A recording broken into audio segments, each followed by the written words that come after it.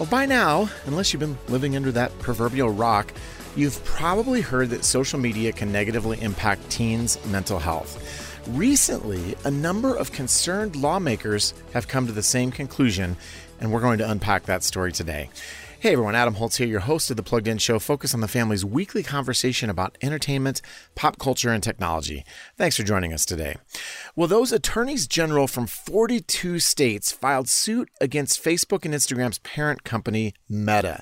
They're alleging that those social media platforms are intentionally designed to keep young users engaged and coming back, and to which I would say, at least in part, newsflash, I think that's not new information. But it's definitely not. We're glad that they're getting on board, and I think that the observations they're making are really interesting, and that's going to lead into a bigger conversation about the connection between social media and the mental health crisis being faced by teens and tweens today. And in our second segment, Emily Chow joins us, we just heard her a minute ago, to tell us about a new streaming platform that's coming from a politically conservative group of content creators.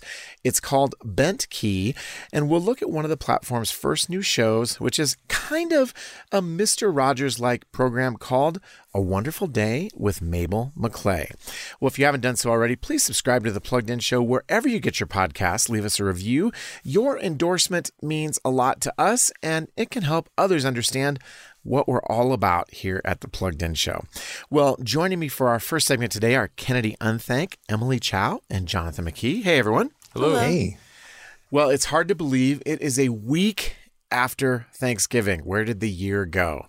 And theoretically, that's been enough time to hit the gym a few times to burn off some extra calories, all that turkey. Oh, and let's face it. Yeah, theoretically is the key word stuffing, there. Right? It's not the turkey, it's the stuffing. Dude, I had 2 Thanksgivings this year, so I'm really feeling it. So you really need to go to the gym. Yeah. Although I probably shouldn't say that, right? I know what you mean, though. No offense is taken. I mean, come on. It's called stuffing. You know what you're getting into. That's awesome. Yeah, for me, it's not the stuffing. It's the pumpkin pie. Oh, you guys, the pumpkin pie. It's like an addiction. Mm-hmm. Well, we'll pray that you can get help. And actually, you just inadvertently kind of answered my question, which is this. And it has nothing to do with what we're talking about today, but I love holiday questions. What is your absolute favoriteest holiday food, snack, or treat? Are you going with pumpkin pie? Yes, but it's actually evenly split for me, 50-50. Okay, so you're given 2 answers. Yes. I love it when you guys do that. A I know. plugged-in classic. So, yes, exactly. I make the pumpkin pie that is on the can, which is actually like the best one that there is, the old-fashioned version, because then I get to add the individual spices. And we would ask you which can, but that was probably some sort of copyright violation. No, so I was going to say, I don't we'll want just to say look like sponsored by- I'm endorsing any specific sponsored brand. by generic pumpkin pie.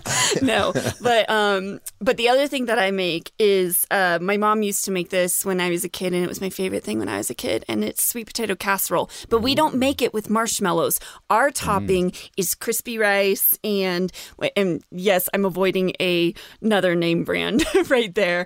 Crispy and rice. then like brown I don't know sugar. what you might be talking about. And then a certain cereal, and then like brown sugar and butter, and it's crunchy and delicious. And I have converted so many people to that version of sweet potato casserole. Oh, Well, you had me at brown sugar and butter. you know what? Maybe I could just eat that.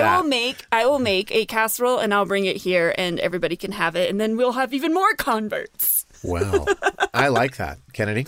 Yeah, so I was going to say the 4th of July food during that season because I really enjoy a good barbecue.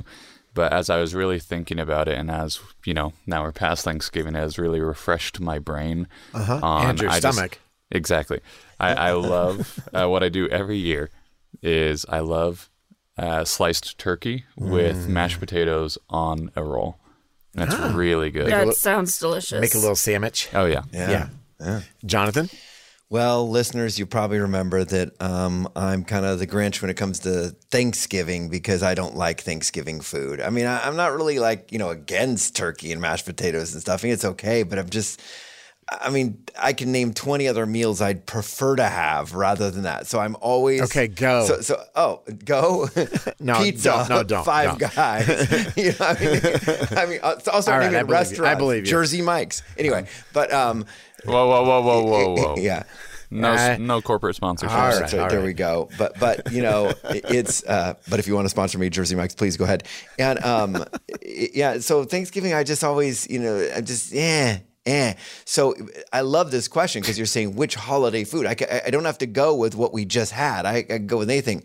I'm gonna say St. Patty's Day, and I'm not gonna say it because I like corned beef and cabbage. I actually hate corned beef and cabbage, but my birthday is the day after that. And I know that St. Patty's Day is truly Jonathan McKee's birthday eve. And on my birthday, I always get spoiled and I get whatever I want. And for some reason, that's just like, it's a happy, joyous time of year for me because like we always get together. We always end up usually at a deep dish pizza restaurant. Yes, California actually has some, you know. And so for me, that's my favorite. I mean, it sounds very selfish, but I mean, my birthday is the favorite holiday of the year because I get to choose the food. So I'm so excited about it. Now, to be fair, he does have a good point because I can't actually think about any holiday that is like traditionally you get pizza. Yeah, there is none. There is none. Right. And I like Jonathan expanding the idea of holidays to include his birthday. It is. It's a holiday. When I think about the holidays, I'll now have to start thinking about your birthday. You don't all celebrate March 18th? What is this cruel world? Oh, now I will. Yeah, no, absolutely. I don't. Pizza day. So mine is quite simple. I like ham. Oh. I used to like ham, and then I developed a pork allergy. Oh. I can't have. So I mean, honestly, that feels like some sort of satirical joke. It's not. This like past Debbie year Downer. or two, But I have a pork I developed allergy. I can't have bacon. I can't have ham. I can't have pulled pork. So you were talking about barbecue food, and I was just like, I can't have that. Used to love that stuff, but it's not worth the risk. Well, we probably should talk about social media, but I feel like maybe we can start a food podcast because it seems like our level of engagement here is very high. I need very a support group, and Adam, you guys. and Adam, I won't rub it in that I just had honey baked ham for Thanksgiving. Oh, another brand. You know, these brand. first the brand 8 minutes and 42 seconds have been my favorite podcast. I know. So that's why let's shift gears in a direction that perhaps is slightly less joyous and slightly or a lotly more concerning. A lotly. I'm using that today. How do you feel? A lotly bad. I feel a lotly bad. We have known for some time and we have talked about on the Plugged In Show some of the issues involved with screen time and with social media. But it also feels like one of those things that it's not going away. And I thought this would be a great opportunity to do maybe like an official Plugged In Show deep dive into, okay, what is the connection between mental health concerns and social media? And we've got this news story that really enables us to talk about that. So recently, 42 state attorneys general, which always sounds like a weird thing to say, attorneys general. Anyway, I digress. They have filed suit against Meta and made some claims. What is going on in this lawsuit? What are these attorneys general in these states concerned about with regard to how social media impacts tweens and teens? Well, it's interesting because most of the headlines are citing two things: addictive and targeting kids. And we can almost talk about both those because, addictive, we could get into the algorithms and, we've seen, interview after interview from, people that used to work for Facebook or for any big tech. And really their job is let's keep people dialed in as much as possible because the more people are on our sites, the more it's ad dollars. So, I mean, it's pretty obvious. That's what people want. Watch us more, engage with us more, click on us more. So that was the first thing, the addictive part. The second part, targeting kids. And that's also been in the news because, man, I remember a decade ago, when, they were thinking, Facebook was thinking of launching, Facebook for Kids. And I remember Dr. Gene Twenge and all these mental health experts writing letters, literally saying, what are you doing targeting kids when there's so much research out there saying that young people shouldn't be on social media yet because they aren't wise enough to engage some of the decisions that are out there. So that brings up, the mental health issues, also the navigating predators, all that stuff. So those are kind of the two issues at hand. In my opinion, you have this company, Meta, and in some of the research that I did, because this was in my most recent Tech Trends blog, Meta's like upset. They're like, why are you coming after us? Everybody's doing it, and they're just like, you could work with us and we could develop something together. And it's like, okay, just own it. You know what you're doing. We're not dumb. We know what you're doing. Just take responsibility for your actions, and whatever laws they come up with, abide by them. Like, of course, that's a very simple way of me saying it because I'm not the one making millions of dollars off of it. Right. Kennedy? Yeah, I think it's, I'll just use an example. I think growing up, you would hear these ideas of, oh, well, your phone's listening in on you so that it can give you targeted ads and it can keep you on the platform longer. And that was kind of like a pseudo-conspiracy theory rumor that was going around. And now it's kind of just well known. Right? Like, no, it's doing that. And there are like provable tests that even you can do with your own phone that'll show that. Oh yeah, we did that once here. We had a conversation about aspen trees. Next thing you know, like it was like 5 of us in that conversation. All 5 of us looked at our phones later on that day and it was like Aspen, Colorado. Wow. Yeah, no, well, that's funny. I mean, I think that is one of the many examples. We can talk about the whole YouTube algorithm, how it will recommend you videos that it thinks you're going to like based on what you've previously seen.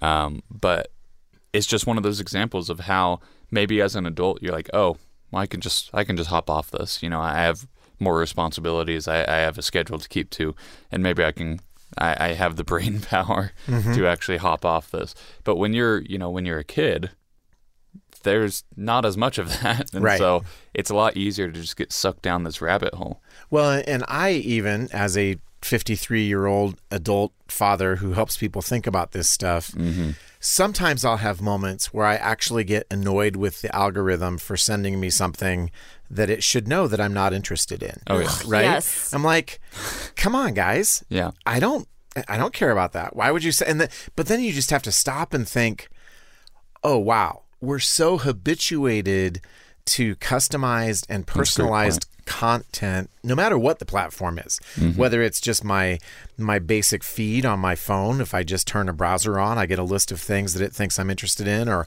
whether I'm on YouTube or Instagram, wherever I'm at, all of them have an algorithm that is doing functionally the same task, right? Okay, we know you like this. We know, we just got done with Halloween, a couple weeks ago, and my kids came home with all this candy, and one of my children, my kind son, said, "Hey, I know you like these. How about if you have all of this particular candy bar?" And it was his preemptive. Well, no, it wasn't amazing. It was totally self-serving. It was his preemptive attempt to keep all the Reese's peanut butter cups. So, sorry to sneak another brand in there while nobody was looking, but it's sort of like that, right? You have all this candy, and the algorithm knows which candy you like, and it's just like a little kid. If you keep giving a little kid candy, they're going to eat that candy till they're sick, which actually happened to me once, and I realized my mom was right. I'm like, oh, if you do eat enough candy, you get sick, which is kind of funny, but it kind of leads me into my next question with regard to this conversation. I think that we could make a broad comparison here. Like, too much social media makes kids, quote, sick, unquote.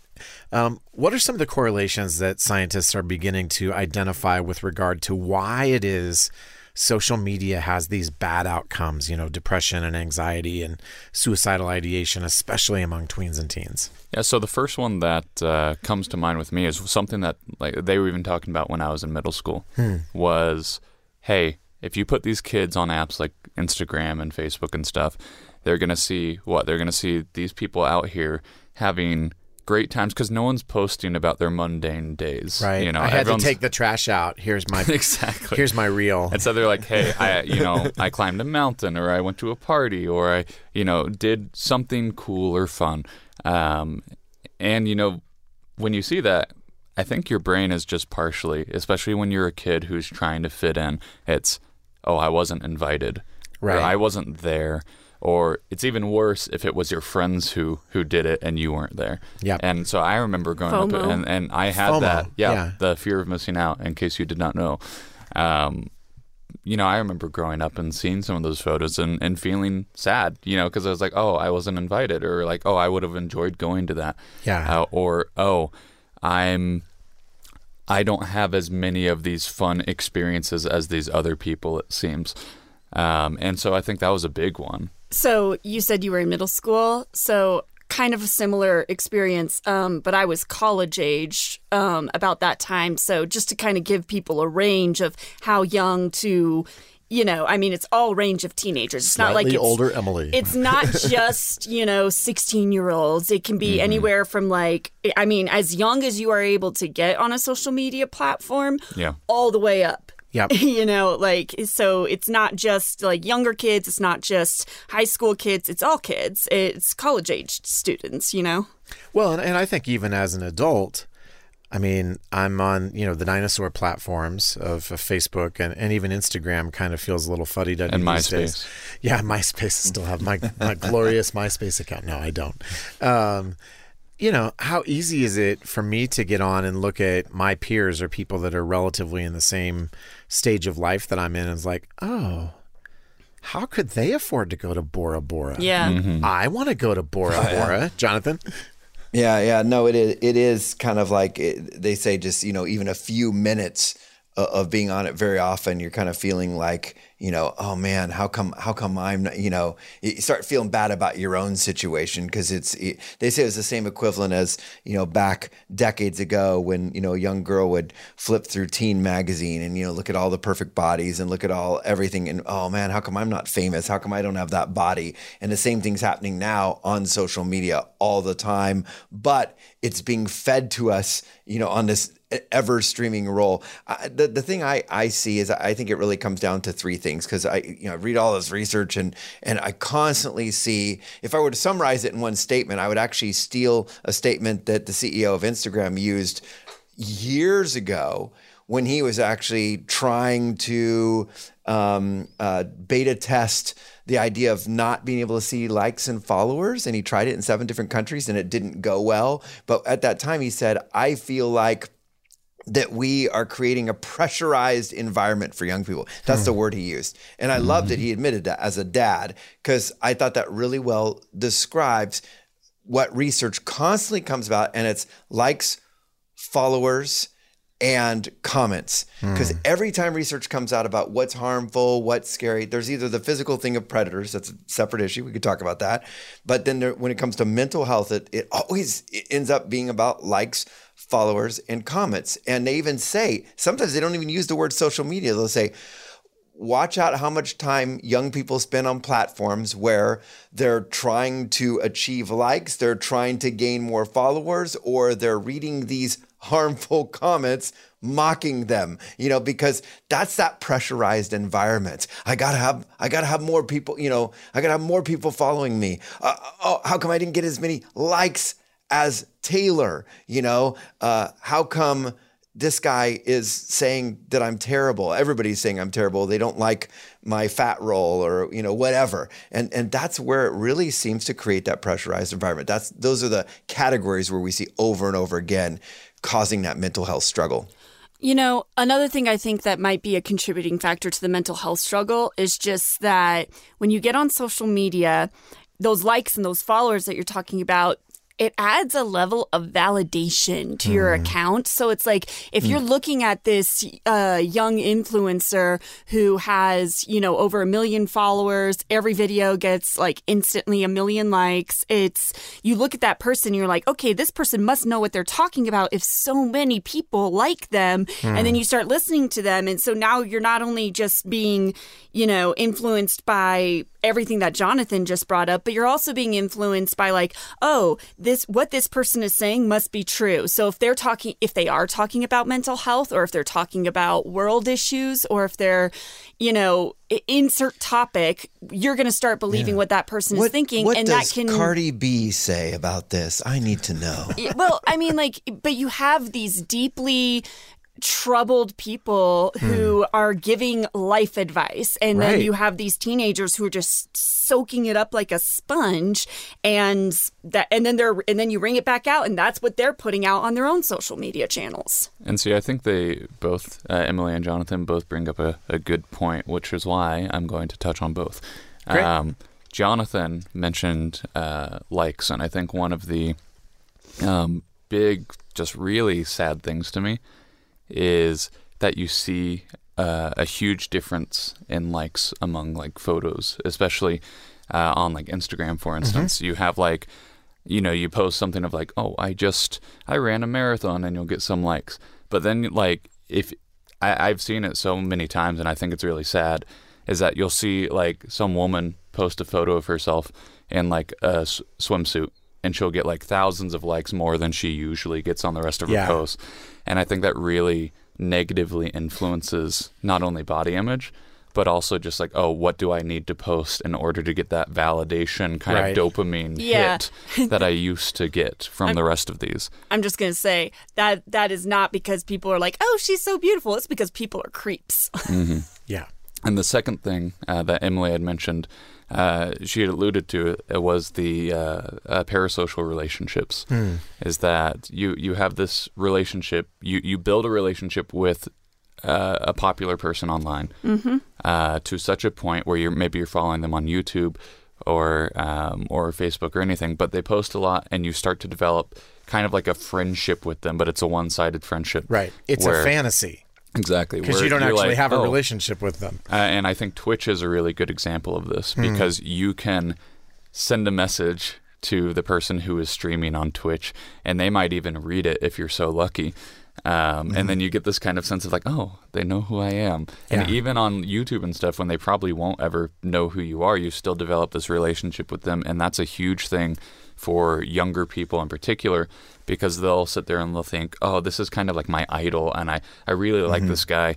And then on the other side, obviously, the creator has no idea who this person is. Well, and I think the parasocial relationship conversation it's a super interesting one, because when you watch somebody's content, you have a sense that you know who they are, you know what their likes are, you know what their preferences are, you know how they tend to do things. And I watch probably a dozen or so different YouTube content creators on a regular basis. I subscribe to their channels, and I know their little intros, I know their taglines, I know how they finish their videos, and there's something about that knowledge that makes you feel like you have a real relationship with them. Yeah. And I reached out to one of them one time in a comment, actually on his Instagram page. I had a question, and I didn't get a response.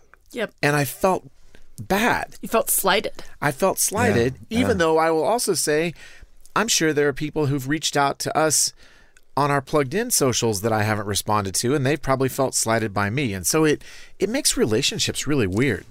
Something that I do want to bring up is somewhat of a pseudo, like, hey, maybe this helps you feel a little bit better.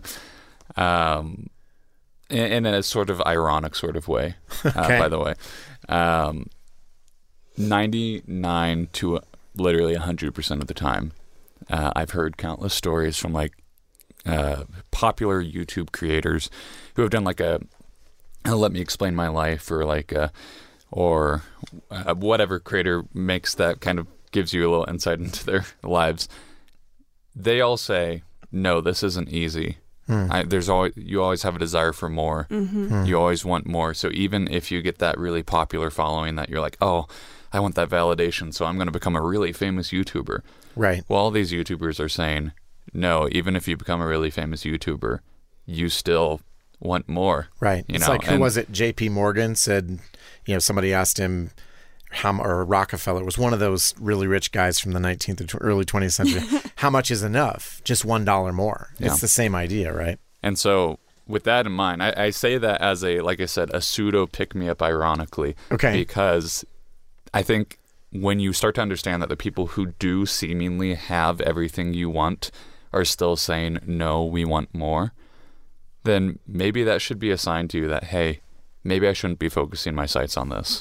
You know what? And this is a good segue to the scriptures because, think about this. We're constantly talking about this influx of ignorance out there, teaching us, that, hey, this is where value is, a good looking body, or if you're a professional singer, this or that. And sometimes I think that's where we really need to spend some time in the Psalms. We need to spend some time reading that love story between us and the Lord. I mean, because I go to bed every night. You are enough. You are enough. And I was never a popular social media influencer, but as an author, I could tell you something. Yeah. There is pressure out there. Every publisher is even like, hey, how many followers do you have on social media? How much are you doing this? Whatever. And I had a couple books do gangbusters, and then you write another book that you think is going to go gangbusters, and it goes, does nothing. And there's like this enormous pressure out there. And I got to a point a few years ago, and I've shared this, and our listeners know this, where, in 2020, we made some changes in our house, and I got off social media, and I said enough of the pressure. And I tell you, there's nothing better than just soaking in the Psalms instead of that Instagram scroll, and just being and literally praying, God, you are enough. And the more we soak in who he is and how much he loves us and what he's done for us and his story, it gives us incredible validation and understanding and identity of who we are, and that there's this creator up there who loves us so much. And it's just so important that we can model that with our kids and give them just maybe a taste of it. Psalm 34, taste and see that the Lord is good. And as we do this, our kids will get a taste of who he is, because there's going to be times where they're going to be feeling alone in their rooms and everybody's down on them. And if they know that the Lord is there for them and loves them incredibly, and that we as our family are there for them, that worship, that fellowship, that's going to be there for them when social media isn't. So in times where the lies are letting them down, let's make sure they know the truth. Well, and I want to just quote a psalm in particular, because I think it gets at one of the things we talked about earlier. In Psalm 16:11, David says, "You have made known to me the path of life. You will fill me with joy in your presence and eternal pleasures at your right hand." And the part of that psalm that I latch onto is God's promise to fill us, right? Because in all of these things, whether we're talking about tweens or teens or us as adults, we were made to be filled by our relationship with God. God has promised us that he wants to fill us. And I know that can look like a lot of different things. I've wrestled with depression and anxiety myself, and times where I longed to be filled, and that wasn't necessarily, it didn't feel like it was happening. But I still cling to that promise that God has said, I will fill you, because when we're turning to social media, especially if we're looking for those likes, we're looking for validation, we're trying to find a sense of significance in life. As Kennedy was saying, no matter how much success you have online as a social media influencer, it's never enough. And so what I hear you saying, Jonathan, is, let's take a step back as parents, as families, and model an engagement with God's character and with God's scriptures in a way that really is transformative. Yeah, and that's, I think an analogy would actually be the Tower of Babel, is that, you're going to keep building this tower up higher and higher, and you're like, oh, we're almost to heaven, and then it's just going to collapse. It talks about in Ecclesiastes, is the writer is just saying, hey, nothing in this world is going to satisfy you apart from God. Yeah. He read like 11 chapters of just straight meaningless. This is meaningless. This doesn't work. This doesn't work. You might fill yourself on money and knowledge and whatever, and power, and in the end, you're still gonna die. And in the last chapter is like, therefore, you should cling to the one thing that's eternal, which is God. And the ending of the Sermon on the Mount, House on the Rock. It's like you can build this big, fancy, wonderful house on the sand, and when the waves come and when the wind blows, it's going to perish. But the house, it doesn't even have to be a fancy house. The house on the rock is going to stand firm. When you're actually compare that to with probably the most famous Psalm 23, it says that the Lord makes me lie down in green pastures. When you are in relationship with the Lord, when he is your shepherd, as Jesus says and as the Psalm says, then he will make you lie down and give you rest for his great name. Well, I love that. And I think that there's a lot that we can take away as parents. I think we've still got more we could talk about with regard to why and how social media is potentially damaging to our kids.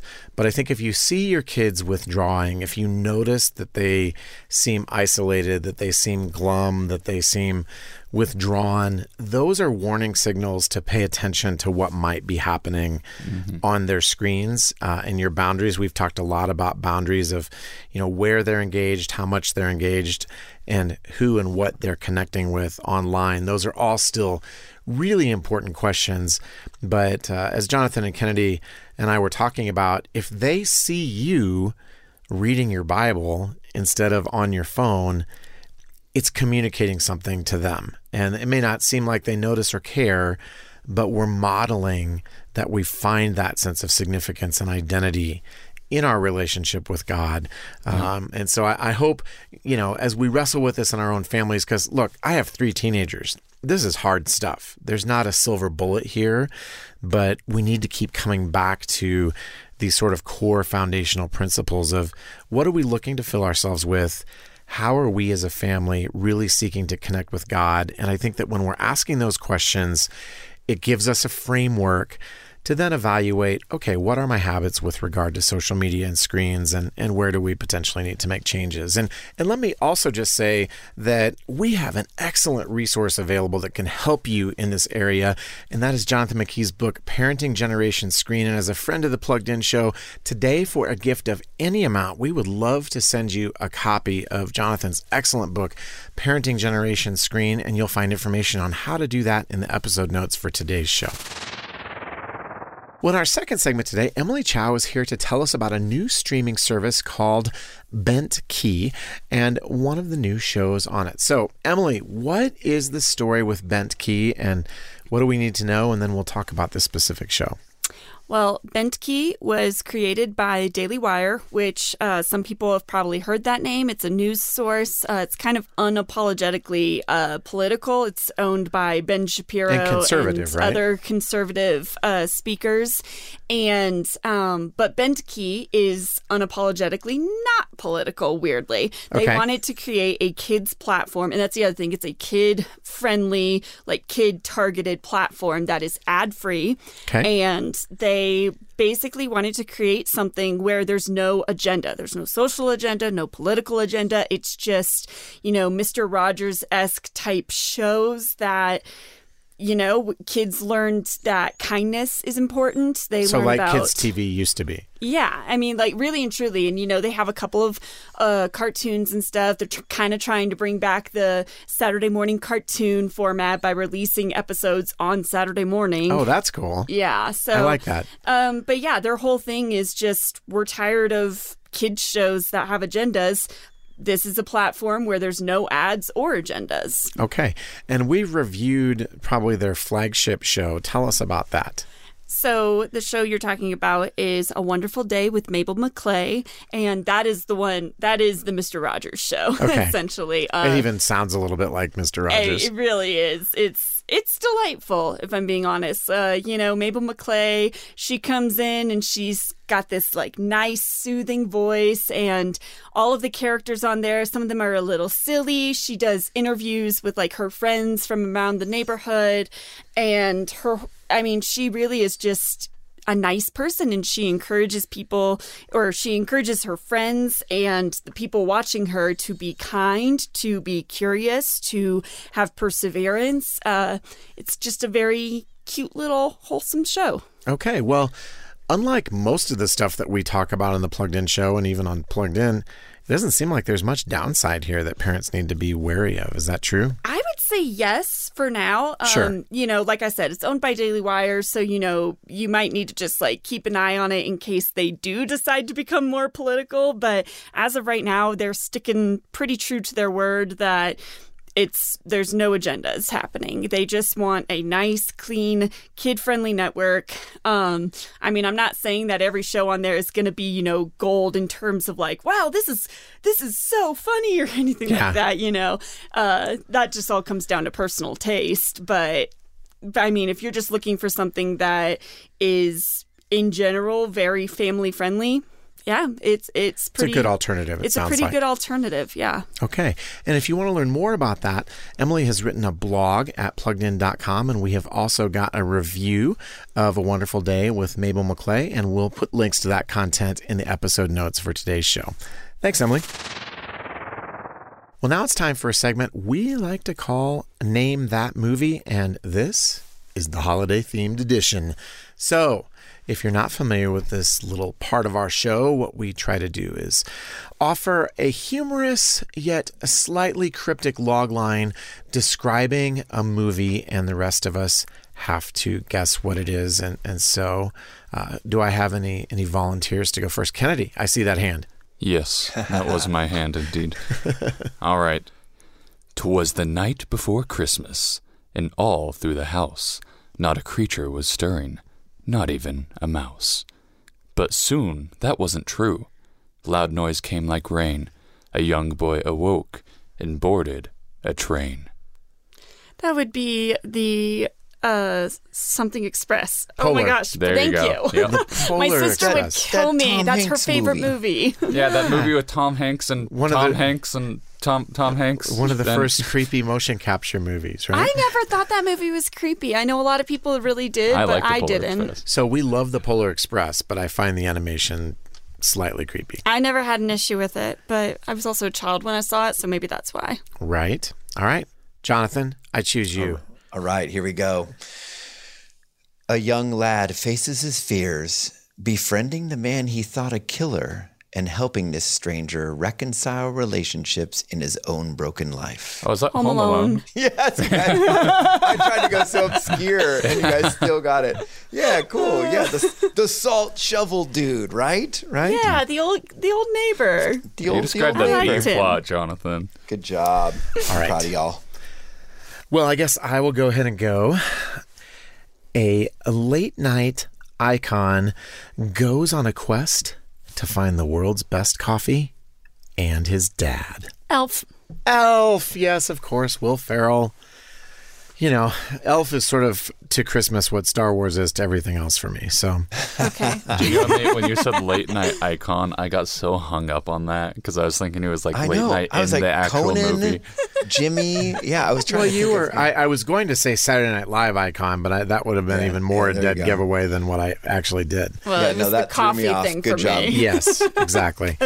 My world revolves around coffee. Yeah. Just kidding. No, you're not, and that's okay. Yeah, I love my coffee. All right. A single father finds himself in a legal battle after accidentally knocking somebody off his roof. That's the gosh, Tim Allen. What's Yeah. The Santa Claus? Yes. Yes. The Santa Claus, yeah. Good job. I actually didn't know what it was until you said Tim Allen. Yeah, I'm like, exactly. oh, Tim Allen, Yeah. holiday movies. I'll take holiday movies for $500, Alex. You put on the suit, you're the big guy. There you go. Well, that brings us to the close of another rollicking and rousing segment of Name That Movie. And I'm sure we will play it again at some point in the future. And we want to say thanks to you who are listening for taking time to join us this week. What did you think of our conversations today? Is there anything that you would like to talk about further? You can let us know at thepluggedinshow.com, and you'll not only find past episodes of the show, you can find a tab where you can leave us a voicemail that we might just use on a future show, or just shoot us an email at team@thepluggedinshow.com. And as I mentioned earlier, you can always leave a review wherever you get your podcast. For that matter, Facebook and Instagram are great places to reach out to us as well. And before I bring us to a close today, we also have another brand new way that you can connect with Plugged In each week that I'm excited to tell you about. If you've ever thought, I wonder what's new in theaters this week that might be a good fit for my family, well, listen up. If you text the word movie, that's the word movie, to 32728, each Friday you'll get a text from us telling you what the main review at Plugged In is focusing on that week. It's easy and convenient. It'll help you make good plans for the weekend if you're thinking about watching a movie, and you'll find more information about that in the episode notes for today's show.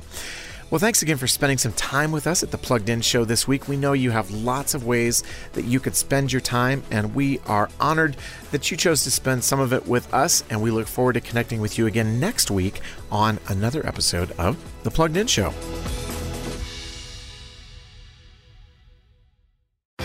As a parent, it's easy to find myself sitting backseat to my kids, in the back seat.